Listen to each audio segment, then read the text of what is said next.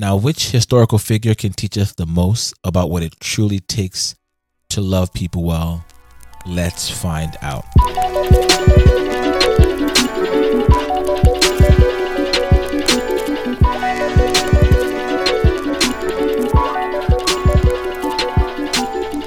Welcome back to the HimFluencer podcast. Thank you for making time to join me here. If this is your first time, my name is Marcos, and I am a Christ follower, and I know you're probably doing something right now, trying to get dinner ready for the kids, for the family.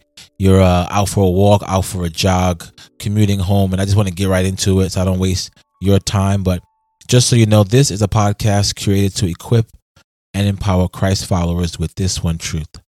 The Jesus who died to live in us also died so he could be shared by us.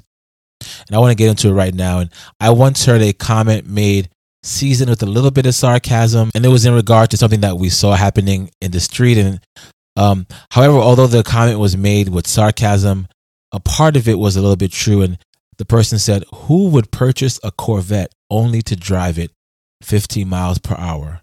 The person was insinuating that a Corvette was initially created as a race car, and not treating it as such was diminishing what it was intended for. Now, if you happen to own a Corvette, don't go out and try to drive so fast you drive into the future and blame me when you get pulled over, because it's not going to work.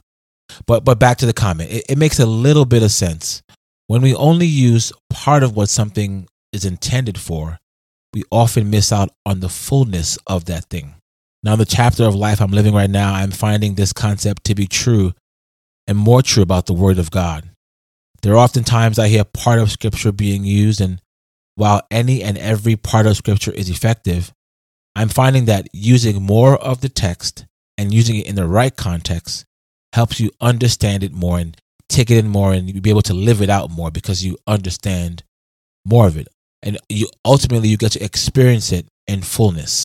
One big example of this is John chapter 4, which is typically used in the worship setting, down around verse 23, where Jesus tells the woman at the well that a time is coming when the worshipers will worship in spirit and in truth. And that verse gets used in a worship context, which is great. But the chapter isn't totally about worship. The chapter is about winning souls and going out and doing what God has called us to do. Or Mark chapter 2, where the four gentlemen lower the guy down to get his healing, and the focus is always on the four guys. And every time I've heard that sermon, I've heard about the four guys, and that passage really isn't about the four guys. It's about Jesus proclaiming who he is and displaying who he is. But portions of Scripture, when they are used, it's like driving that Corvette at 15 miles an hour. Sure, it's decent, but if you were to read the whole thing and fall in love with the entire text, you'll get a deeper context and a deeper understanding. The most recent interaction with this realization came from checking out 1 Corinthians chapter 13. And 1 Corinthians chapter 13 is very, very well known. And starting at verse 1, I'll read it here. It says, "If I could speak all the languages of earth and of angels, but didn't love others, I would only be a noisy gong or a clanging cymbal.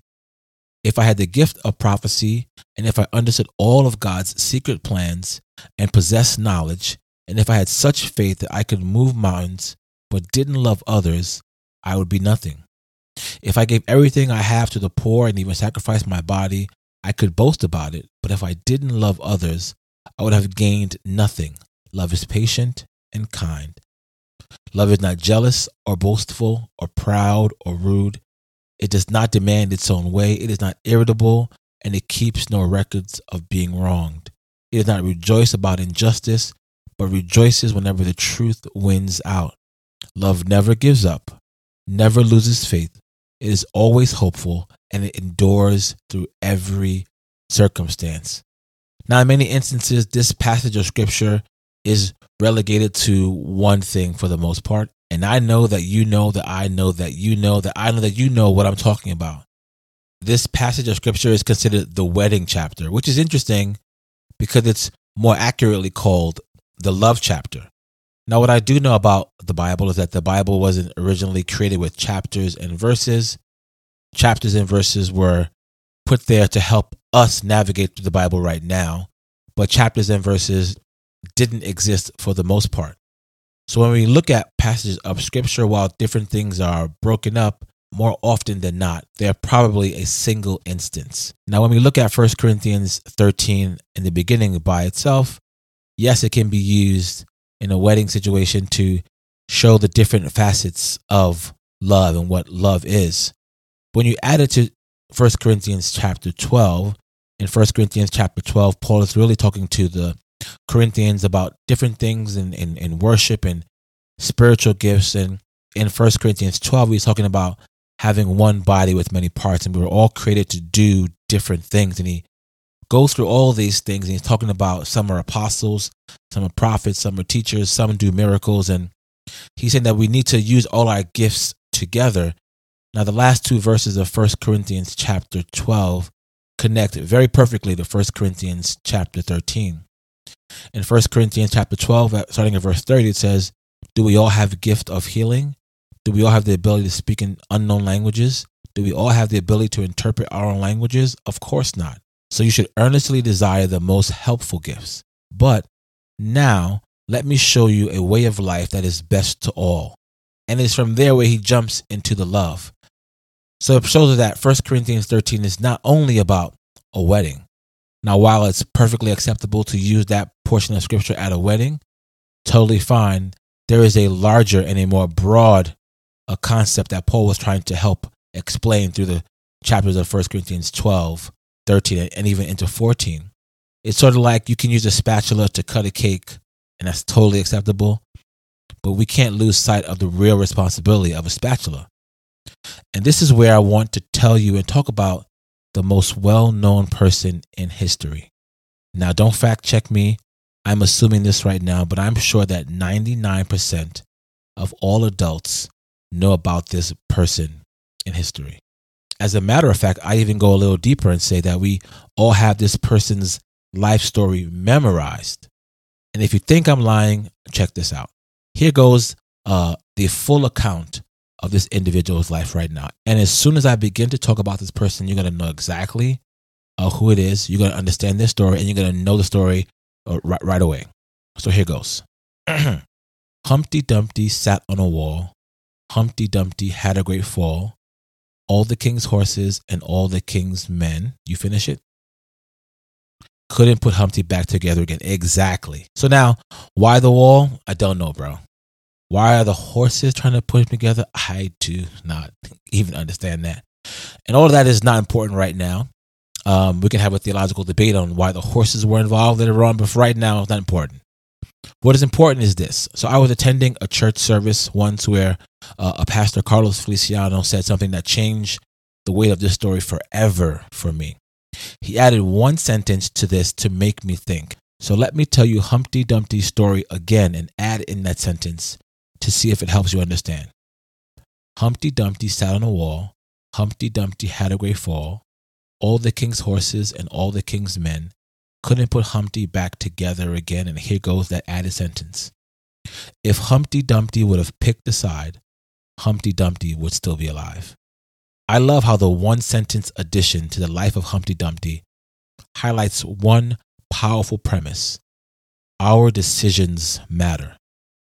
Looking back at Paul's letter to the Corinthians, Paul tells us that love never gives up. Love never loses faith, which means as people with the godly influence, we must never give up on loving. We have to decide daily to love. We have to decide daily to abandon our positions for the issue of love. And not just the issue of love, we can never give up on loving the way Christ calls us to love. I reference John chapter 4. In that story, Jesus loves the woman at the well, and he held to his conviction, and he showed her grace and truth by engaging with her, talking to her, getting to know her, and then speaking truth into her life. In Mark chapter 2, Jesus addresses the man on the mat by dealing with his sin first and then addressing his physical need. In that same interaction, Jesus dealt with the heart of the Pharisees by calling out the thing they tried to hide in their heart. All of these interactions were based on a decision Jesus pre-made to love people and love them well. We as Christ followers have a call to love others well. we could never give up. We can never lose faith. A person may not look like us, we must never give up. A person may not think like us, we must never give up. A person may not vote like us, we must never give up. A person may even hate us, we must never give up. Never give up. Never give up. Always choose to never give up. Never give up on loving the way Jesus Christ calls us to love. Now, that does not mean you cannot stand on your convictions as you love, because you can. The big challenge is some people like to love from their preferences, but convictions are built on love, but our positions are backed by our preference. Today, I want to encourage you to never give up. Today, I want to encourage you to never lose faith. Today, I want to encourage you to stand on your convictions and love people the way Jesus Christ would want you to love. To not squander the influence that God has given you to influence someone for Him. To show someone that you can love them exactly where they are and have an expectation for them to move closer to Jesus. I think about the story in Mark chapter 2 where everyone was crowded into the room because they wanted to be close to Jesus. And I think about the man who lowered the man on the mat down to Jesus because they weren't satisfied with just being close to Jesus. They knew they needed to get closer to Jesus. I want to encourage you today to not be satisfied with just being close to Jesus. I would love for you to have a desire to get closer to Jesus. Because as we get closer to Jesus, we'll be filled more with His love. And love is the greatest influence. As I always say, there are people who you know who are one conversation away from a brand new life in Jesus Christ. Who knows, maybe that conversation is actually with you. So thank you for spending this time with me. If you haven't already, connect with the podcast on social media. Stop by and join the conversation at the HimFluencer podcast on Instagram. Remember, wherever you go, your influence matters. I look forward to being with you on the next episode. Until then, keep influencing for Him.